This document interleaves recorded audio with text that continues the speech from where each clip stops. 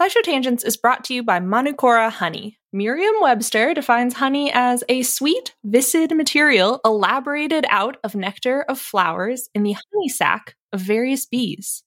And that's all good and fine, but old Merriam and Webster used some words that I don't know and didn't really hit the mark when it comes to talking about Manukora honey. First off, Manukora isn't just sweet and viscid. It's got a rich, complex taste and a creamy, melt-in-your-mouth texture that you won't find in your average, everyday grocery store honey. And nectar of flowers doesn't cut it when you're talking about the nectar of the Manuka tea tree in New Zealand, the only nectar these bees feed on in the production of Manukora honey. In conclusion, Manukora ain't just your average boring dictionary-defined honey. It's special honey. I know this firsthand. They sent us a jar, a squeeze bottle, and some honey sticks, and we've been sharing them around the office of their MGO 850 Plus, their best-selling honey. It's not the same. It's not what you're thinking of when you think of honey. Look, have you ever think to yourself, if like a company made grapes for the first time, we'd go nuts? I feel like honey is this way, where I'm like, if anybody like made this up, we'd be going out of our minds. But this is like if honey happened again. Did you like the honey, Sari? So I moved into a new place where there's no insulation in the walls. And so I've been drinking a lot of tea. And sometimes that tea needs a little bit of honey. And I initially poured in this honey thinking it was going to be grocery store honey. And then I was like, that's different. And now it's a little breakfast treat. It's a great breakfast treat because it's a little like it's for toast. I could put like this on my butter toast and I'm like, ooh, I'm having an experience. So Merriam-Webster also defines ultimate as the best or most extreme of its kind. Now that one fits Manukora to a T. Indulge in the best or most extreme sweet viscid material elaborated out of nectar of flowers in the honey sac of various bees from Manukora. If you head to manukora.com/tangents, you can get $25 off their starter kit, which comes with the MG 850 Plus Manuka honey, a free travel pack of honey sticks, a free wooden spoon, and also a free guidebook. That's manukora.com/tangents to get $25 off your starter kit.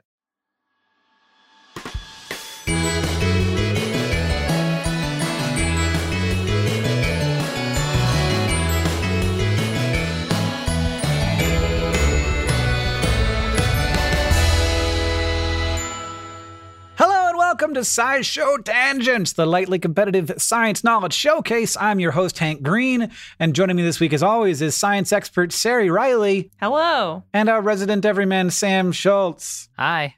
First of all, I have to say congratulations to Sari for her recent engagement. She's gonna get hitched. Yeah, Wife City, baby.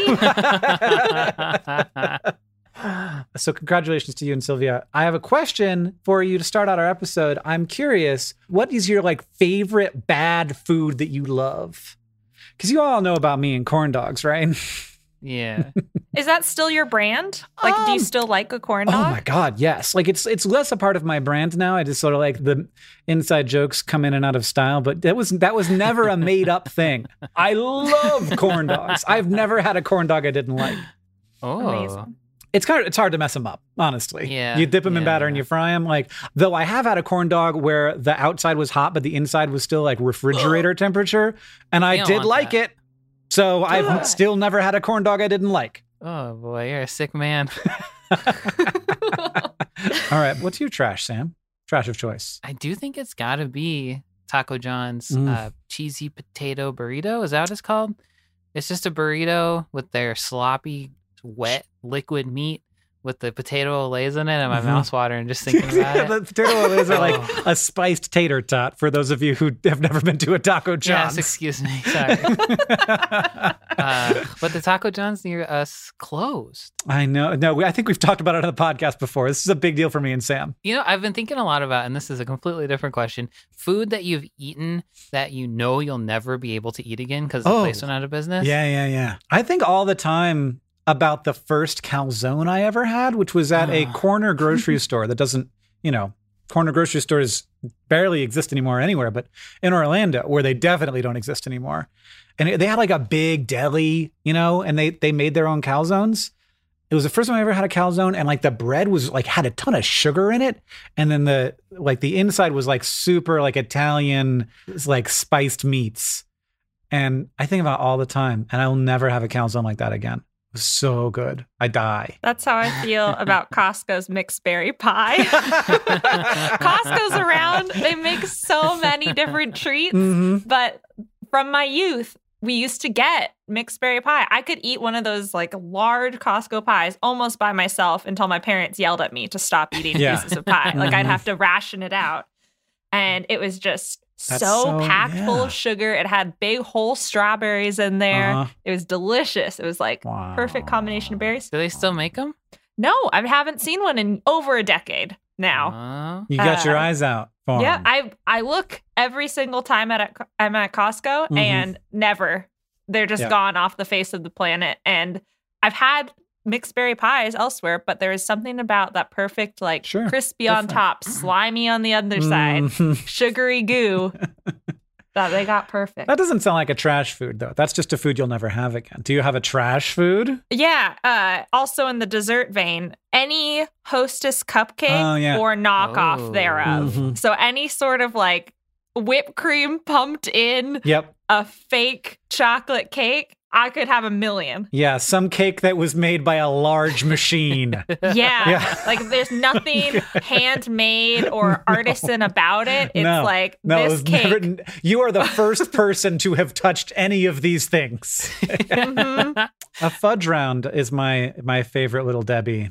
I go into gas stations and I'm like, oh, they have fudge rounds, and I grab them and I turn them over and I look at the calories and I put it back every time. You can't do that. I can no longer eat 800 calories of a cookie. Like, is that how much they are, really? So much, yeah. It's an obscene amount. Ridiculous. Yeah, never look at the nutrition facts. And they cost like 35 cents.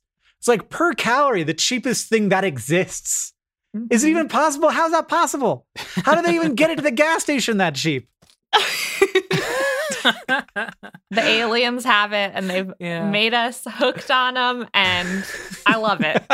I'll do it. Forget Soylent. Feed me the calorie-dense Little Debbie snack cake. Hook her up to the Matrix and just give her Little Debbie's, and she'd be perfect. That's right. I'm just like in that, instead of the goo that Keanu Reeves is in, it's just ho-hos and zebra cakes.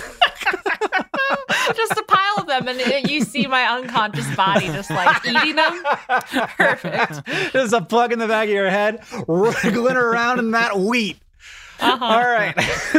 So every week here on Tangents, we try to get together to one-up, amaze, and delight each other with science facts while trying to stay on topic and failing. Our panelists are playing for glory and for Hank Bucks, which I'll award as we play. And at the end of the episode, one of them will be crowned the winner. Now, as always, we're going to introduce this week's topic with the traditional science poem. This week, it's from me. What is food? Does it absolutely positively need to be chewed? What if it's just a real soft soup? A good soup served by a good soup troupe. And afterward, you have a good soup poop.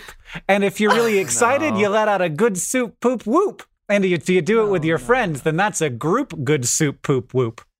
I forgot where I was going. What is food? Does it absolutely positively need to be chewed? If it's just something nutritious, that could be a Coke that's delivered by a friendly Coke bloke, a guy who makes you laugh with his Coke bloke joke. And then you sputter as you laugh. It's a Coke bloke joke choke. And then you wheeze. That was a good one. In a Coke bloke joke choke croak. I can't seem to stay focused. What is food? Does it absolutely positively need to be chewed? I just mean to ask, if it comes in a glass, if it goes up a straw, does it count at all? If it can flow in a stream, is it still feed? If it's blended up, is that a foodstuff? It seems like it's both a yes and a no. I guess that's what Sari's for. I gotta go. That was great. Yeah, my cheeks hurt from smiling. It was so good. So the topic of the day is food. And Sari, I've already created a bunch of questions for you to answer. What is food? You know, I think liquids count as food. I'm going to say it doesn't need to be chewed to be food. Okay. I think you have to get some nutritional value or it needs to help you with some vital process, which is where like fiber fits in to like scrape the intestine. Right. What if it's salts? I need NaCl to survive, but it is a rock and it is not providing me energy. Is salt food? I think it's not. I don't think so either. Oh. Supplement. Yeah, I guess it's food adjacent, but I think it is food-like enough that I would just call it food. I think it needs to have calories to be food. Like, I think a Coca-Cola classic is food and a Diet Coke is not food. If it's just a liquid nutrition, because a smoothie is food. You don't have to convince me of that. You blend up a hamburger with milk. That's as much as a hamburger as it was before you blended it up with milk. Is that what you think a smoothie is? I've never had one. Is that not like, right? For example, it's just like you go to Taco John's and you get the cheesy potato burrito, and then you just milk, blend it up. Just do it with their cheese goo. Oh. But like it does sort of stretch the definition to include a soda. But if you include pineapple juice or like a crushed up banana, I don't see why we wouldn't include soda. You don't need to have fiber. Is water food? Water is not food. Water is food. It absolutely is.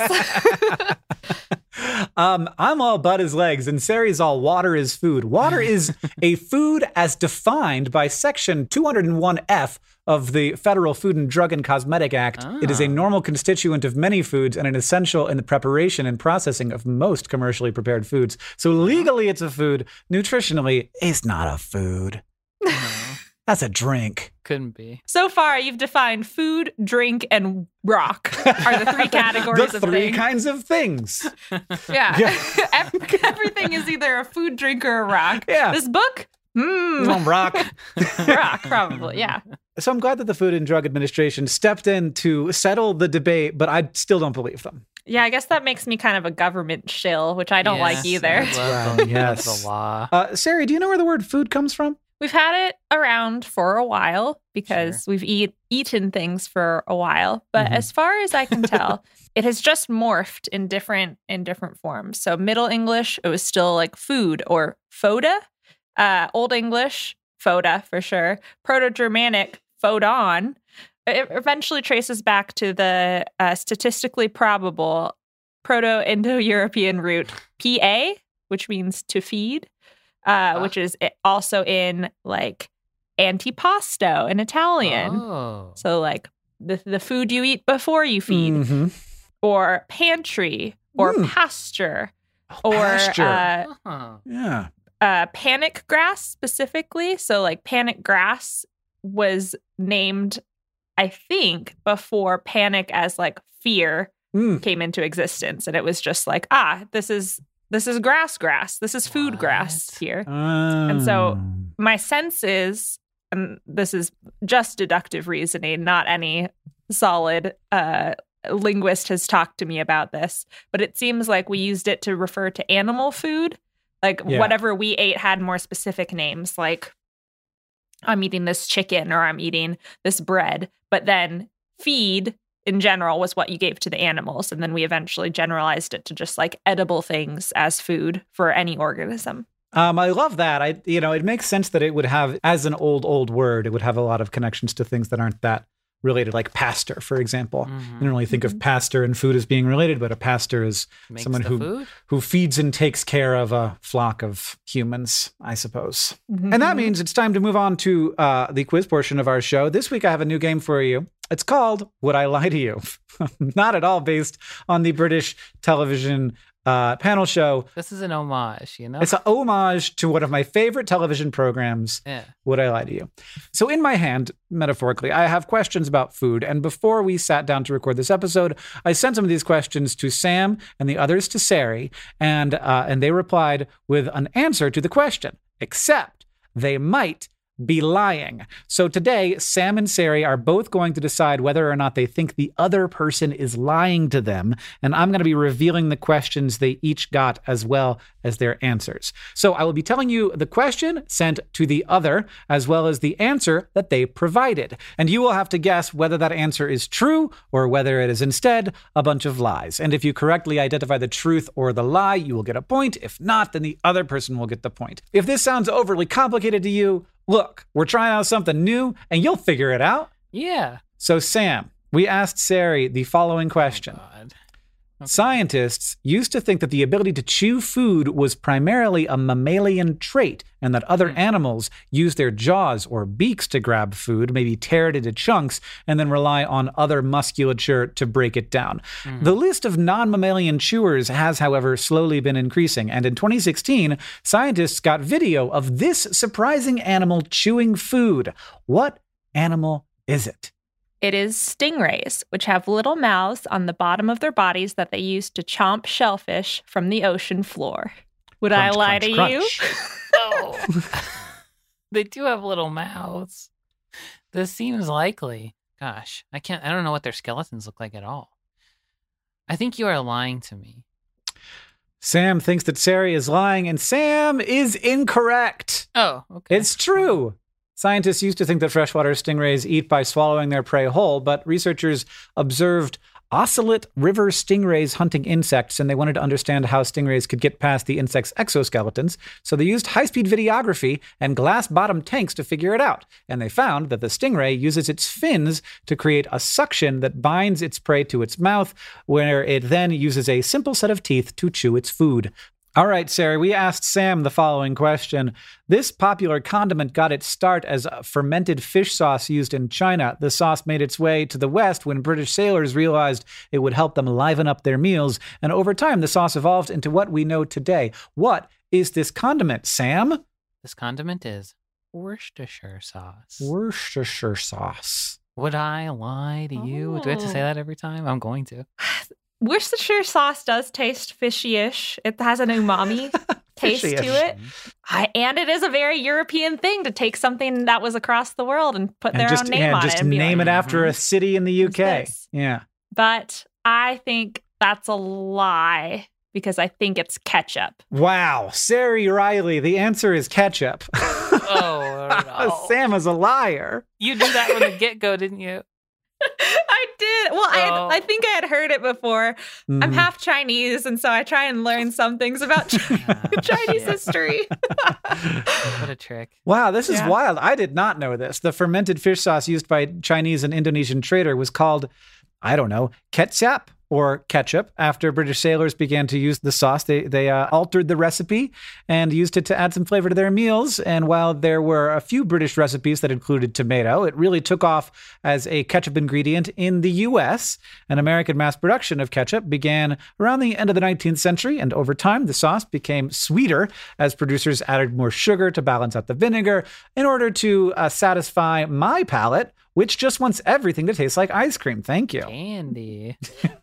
Very cool, very interesting, and I would really like to taste that old-timey ketchup to see what it's like. So, Sam, we asked Sari the following question. If you have had a picnic at the beach, you've likely had to fend off seagulls that want to steal your food. In 2019, scientists decided to test out a strategy that they thought could help deter these avian thieves from absconding with your food. What was the strategy, Sari? It was wearing super reflective or light emitting accessories because they get confused by the glare. Would I lie to you? This game stresses me out. Look at her little devious look on her face. That was devious. I don't think that's practical enough for it to even be suggested. I think that's a lie. You are correct. Sari would lie to you and leave you vulnerable to the theft and harassment by seagulls.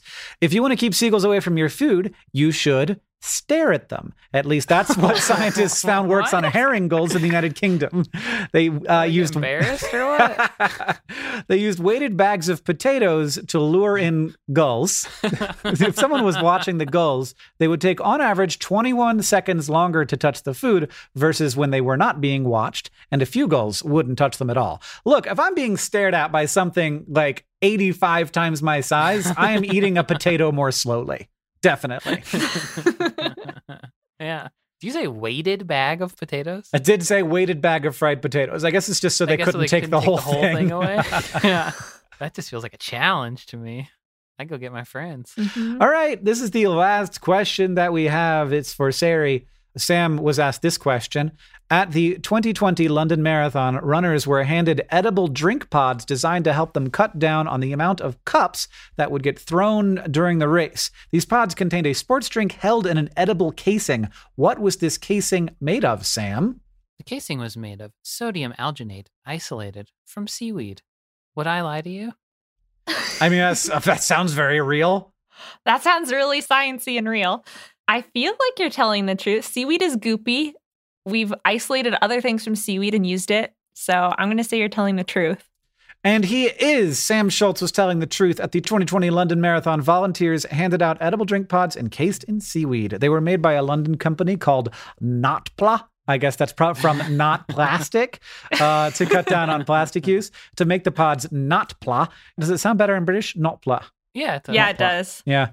Dips a frozen version of the Notpla America, a frozen version of their sports drink into calcium chloride solution and then a solution of sodium alginate, an extract of seaweed.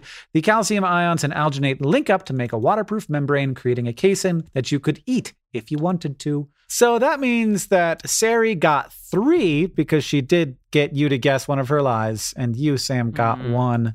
I know that you got a little bit of a hole to dig out of, and we're going to take a short break, and we'll see if you can do it in the Fact Off.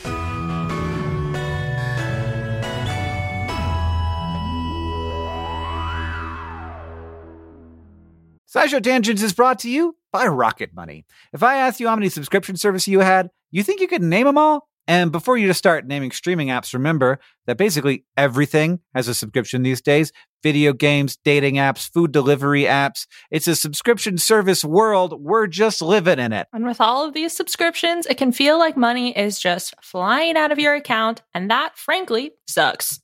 But Rocket Money can help. Rocket Money is a personal finance app that finds and cancels your unwanted subscriptions, monitors your spending, and helps lower your bills. Rocket Money can help you negotiate to lower some bills for you by up to 20%. Rocket Money has over 5 million users and has helped save its members an average of $720 a year, with over 500 million in total canceled subscriptions. Escape from the planet of the subscription services and stop wasting money on things you don't use. Cancel unwanted subscriptions by going to rocketmoney.com/tangents. That's rocketmoney.com/tangents. rocketmoney.com/tangents. SciShow Tangents is brought to you by Shopify. Hank, when you started your career as the internet science man, was opening an online store something that you were really thinking that hard about, or something you thought you'd do in a billion years? I was making a shop before I was the internet science man. Oh, what? That was the first thing I did. I was that first. Wow, I got to learn my Hank history. How did that go for you? Good. Here's what I'll tell you. Like the part where we start selling a thing and you get to see the number go up is so exciting. And when it's just like you by yourself, you got to be careful. But luckily, Shopify has all kinds of little tools to help you with that, to help you with increasing conversions, to help you with managing orders, with customer support, with all of the stuff. Because it's I don't know. It feels like the industry standard. And so there are all kinds of plugins that you can use to make your Shopify work for you in particular. That's right. Shopify is a global commerce platform that helps you sell at every stage of your business, from vlogging in your parents' basement to treading the boards of Carnegie Hall. Now, it was my basement. It was my basement of my own home that I was renting the downstairs of. If you say so. From your first sale to your 1 millionth, Shopify is here to help you grow. And they've got a proven track record, my friends. Shopify powers 10% of all e-commerce in the US and powers entrepreneurs in 175 countries. They have, as Hank mentioned, the internet's best converting checkout, 36% better on average compared to other leading commerce platforms. And they have award-winning customer service, because businesses that grow with Shopify. You can sign up for a $1 per month trial period at shopify.com/tangents, all lowercase tangents. Go to shopify.com/tangents now to grow your business, no matter what stage you're in. Shopify.com/TANGENTS, all lowercase.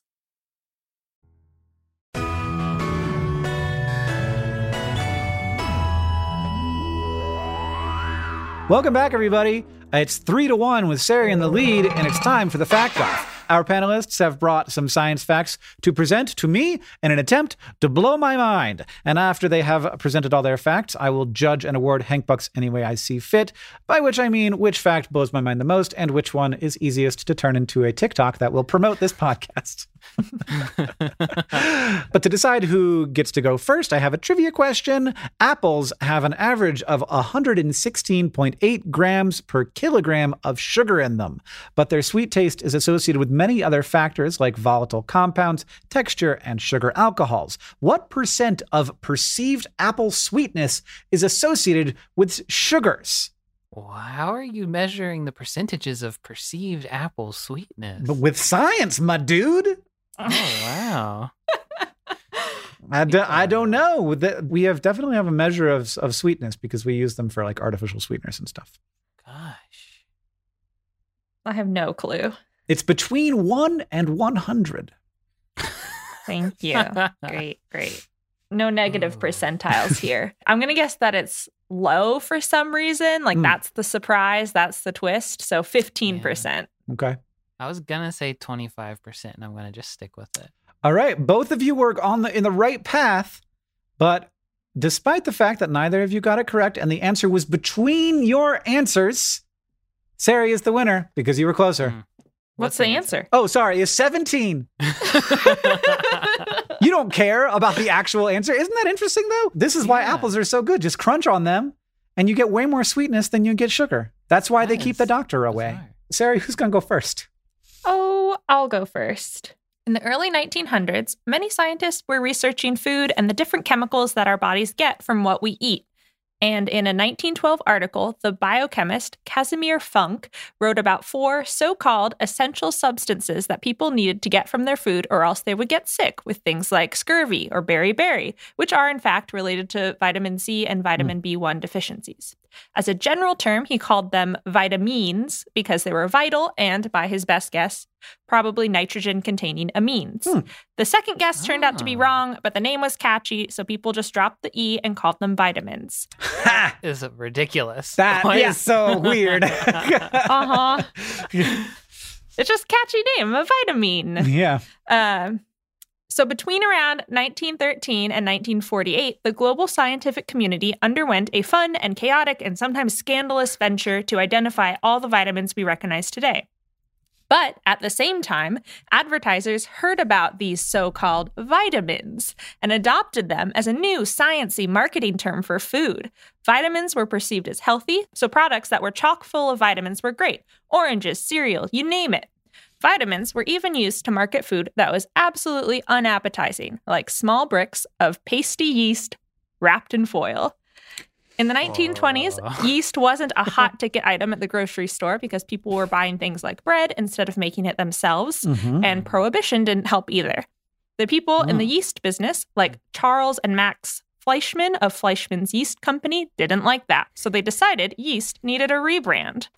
Brewer's yeast already had some press in the medical community as being rich in vitamins because of a 1916 article trying to find cheap supplements, and it's true that it has riboflavin and thiamine inside. But Fleischmann Yeast Company hired a professor of physiological chemistry to do more research, and they started the, quote, Yeast for Health campaign with an ad agency to really lean into the vitamins angle, even though all they were selling was a pasty living brick of fungus. I mean, that sounds fine to me. That's not all. That's amazing. I can get a very small brick of fungus. All right. What would you make stuff with it or just eat it? So, according to one article, they advertised things like mixing the yeast cakes into water, milk, or tomato juice, or eating one before every meal. And like many a health fad, this sketchy ad copy worked. Yeast sales tripled in the United States between 1917 and 1924. Wow. In the 1930s, the Fleischmann Yeast Company started making some yeast cakes that were fortified with extra vitamins, but the ads started getting overblown, like claiming eating yeast cakes was better than eating your fruits and vegetables. So the FDA started to step in to rein in big yeast. It seems like, from my research, the tail end of yeast cakes were in the 40s and 50s when active dry yeast hit stores with a longer shelf life than these cakes. This is the stuff that you see in little pouches today. Mm-hmm. And nutritional yeast kind of carries the healthy yeast fad to modern days. Because we still Unlike hear the about yeast- this yeast. This yeast is still up there. We're still putting it on our popcorn. Yeah, well, We're eating it. people are. And then I'm like, why did you do that? Tastes kind of good. I don't like it.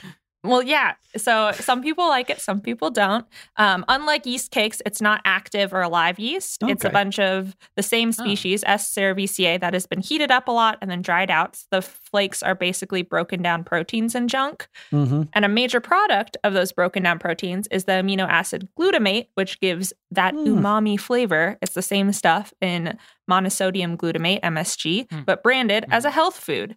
And it does have some B vitamins, and some types are fortified with others, but it's not a miracle worker either. And the conclusion of the story is food advertisers across the decades really aren't all that different, and yeast will persist in some fad diet for the rest of eternity, probably. We'll always have yeast. In the future, that's all we'll eat. Yeah, just yeast. Yeah. All right. Sam, what do you have for us? Just this last week, Americans probably ate more pumpkin in pie form than they do over the course of the whole rest of the year. Wow. Complete conjecture. I have no idea. That seems I right made to me. that. That seems Don't right say to me. wow. Yeah. And pumpkins and gourds in general are pretty great. They have protective shells, they have sweet guts, and even seeds you can roast up to snack on. But as is the case with many foods or like plants that we use as crops now, it was not always thus, especially in the Pleistocene era. So aside from the hard shells on gourds that make them a big pain in the ass for little animals to eat, which were probably even harder back then, the earliest wild gourds were not only super bitter, but they were bitter because they contained cucurbitacin, named after the cucurbita family that contains pumpkins and squash, Okay. which is toxic. So most animals didn't want to and couldn't eat them anyway. So who was eating them? Yeah. In a study published in 2015, researchers reported finding ancient gourd seeds in mammoth dung, suggesting that, much like avocado, these were fruits meant for megafauna. So mastodons, giant sloths, and the like were big enough to eat the gourds, like chomp them, and also big enough to not get killed by the toxins. And if animals today are anything to go off of, bigger animals have less bitter, sensitive taste buds than small ones. Mm-hmm. I assume because, at least partially because little guys need to worry about how much toxin they're eating much more than big guys do. So megafauna can mow down on old-timey pumpkins, not taste how nasty they were, and absorb all the toxin into their body and be fine, and then poop the seeds out wherever else they walked, as you do. So sometime around the Pleistocene era, humans made their debut. And humans love to carry stuff around, like water and berries and stuff. And fortunately for them, there were these weird, hard fruits everywhere that tasted like shit, and they would make you puke. But when you hollowed them out, they made for excellent bowls and bottles and stuff like that.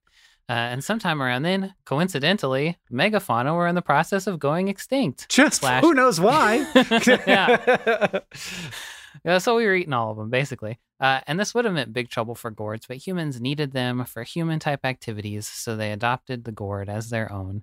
And as we cultivated them, researchers think that there were probably humans who thought, hey, these seeds and this bowl fruit look pretty good, started developing ways of preparing them that made them less bitter. Then we started selecting for less bitter seeds, and eventually we started selecting for sweeter guts until we have these big sweet gourds that we enjoy today. And DNA testing on seeds from various archaeological samples and wild plants confirm that like almost every lineage of gourd that humans domesticated in the early days are completely extinct in the wild now. So that is how the death of all megafauna and humans' need for water bottles conspired to bring us pumpkin pie. Wow. That's very cool. That's very good. When I put pumpkins out on my doorstep, they get eaten. They get eaten by squirrels and they get eaten by deers. But it never occurred to me that like the deer probably aren't ingesting a lot of the seeds because like, why would you? Unless you were going to get the nutrition from them, in which case you're destroying their ability to be Right. like to like fertilize anything. So if you crunch and them they're all up, in like a weird hollow part in the middle too. You get to there and then you're like, I'm done. yeah. So it never occurred to me that like, how would pumpkins distribute? Like, what would the point of the pumpkin or the gourd be if all the seeds are getting mashed up by deer teeth / not getting eaten at all because they're not the part that the deer like? Yeah. But if you have a giant sloth that can just eat it whole, Gotta get eaten by big guys. man, they've only been extinct for like 10,000 years. Like we basically, live in their world still, and we have all of these things that are designed to be in their world or evolved to be in their world. That's definitely going to be the one. That's definitely the winner. The question is it a winner that tops out over Sari's current lead, Sam? All right. So for a combination of timeliness and, extinct megafauna, I'm going to give Sam the 2 points that makes it a tie. Here's how we're going to break the tie. Is a pumpkin a fruit? Yes. But is it a berry or a peepo? Oh, shit. 3, 2, 1. Peepo. Sari's the winner of the episode. It's a peepo. My favorite kind of fruit. Because I get to say peepo. Oh, no. Peepos are a kind of berry. Oh, you fool. Well, maybe we can just both win this I think episode. you both got it right. Happy Thanksgiving. Everybody wins.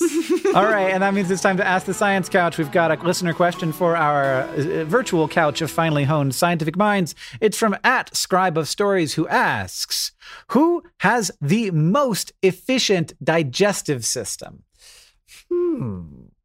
Hank's pulling it out of his butt answer is a reptile. This is a subjective question. There is not an objective, most efficient answer. I have collated all of the information on the internet that I could within a couple hours and narrowed it down to 3 creatures that are efficient in different ways. Okay.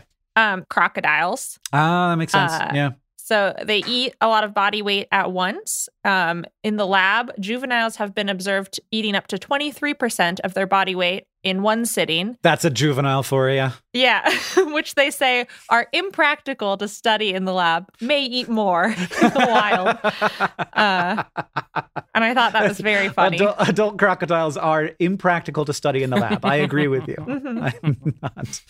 And so they actually have a weird anatomy in that they have an extra valve in their heart. They have a second aorta, which means it can control where blood flows around its body. So that's how, when submerged, oxygen-rich blood is pumped to the brain and vital organs, but it doesn't flow to the lungs, so they don't have like the breathing instinct. And so they can like shuttle blood in different ways throughout their body is the main point of that.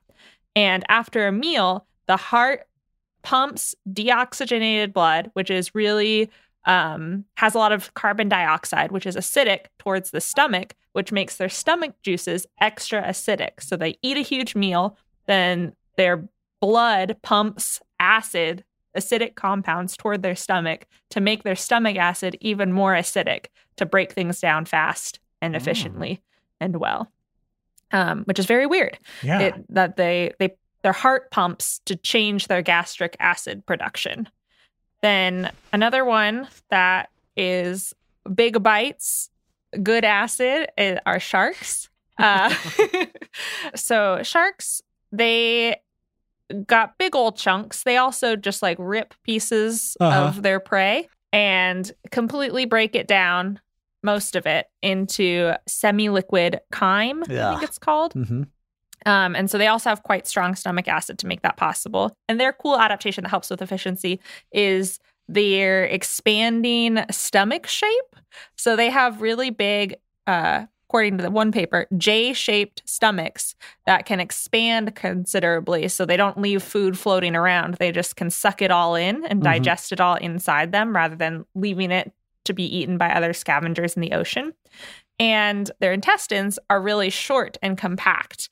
And the surface area can increase once they eat, and when they're ready to digest, their intestines kind of balloon outward to increase the surface area so they can absorb nutrients more efficiently and just be like, cool, I ate, I digested, I'm done, poop, go, and move on. And then my intestines will shrink back down and I won't need to take care of them. Yeah. Wild. And then the last animal that made my short list are turkey vultures, which is just like ridiculously low pH, so that they don't get like efficient in a way of seafood will eat. Sea Right, bones okay. will eat. Yeah. Like, no matter what you throw into that gob, it's efficient in the way that it digests it, where every bit of nutrient's going to be extracted from there. Whereas like sharks have to vomit stuff up that they can't finish, or like many animals either like poop out or puke out things that they can't consume. But the fact that the pH is so low that it can dissolve metal, it can dissolve toxins that would otherwise kill other organisms, like it can deactivate botulism toxin or anthrax or rabies, and it's just like no disease is going to stop me. My stomach is so efficient. And they like co-opt bacteria on their skin and faces and in their intestines to help them digest too. So not only can they defeat the stuff that would cause disease, they're like, some of you get in here, help me digest this stuff, which I think is funny. I have been staring at the circulatory diagram of a crocodile this whole time. And I still don't understand. I need an entire SciShow on crocodile hearts. That is wild. Just circulatory systems in general, and the fact that they're all different from each other is very weird. But it is especially weird to me that something that I think of as significantly less developed has, in effect, a more complex circulatory system than mammals. They've been at it for a long time. It's true. Anyway, if you want to ask your question to the Science Couch, you can follow us on Twitter at SciShow Tangents, where we'll tweet out topics for upcoming episodes every week, or you can join the SciShow Tangents Patreon and ask us on Discord. Thank you to @xadrian, @ShirtlesY, and everybody else who asked us your questions for this episode.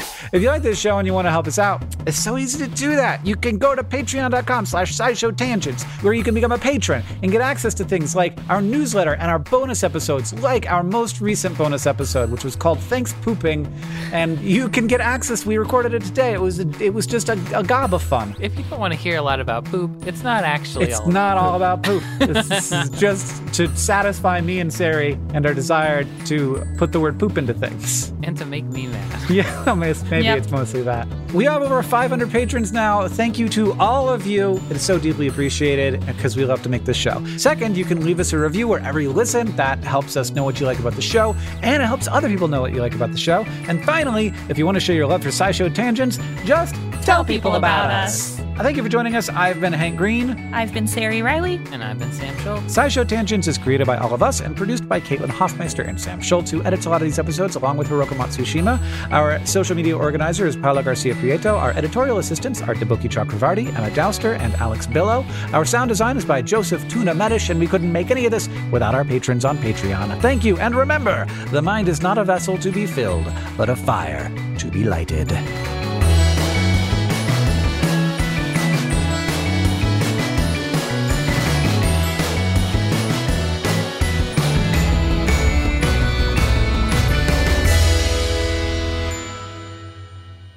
But one more thing.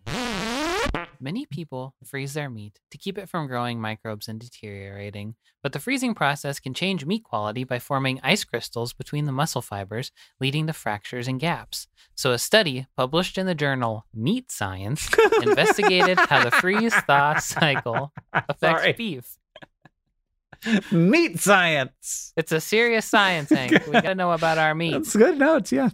While the beef loin became more tender after a freeze-thaw cycle, the round, or the cow butt, remained firm.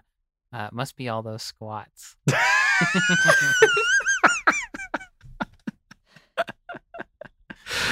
Oh, she thick.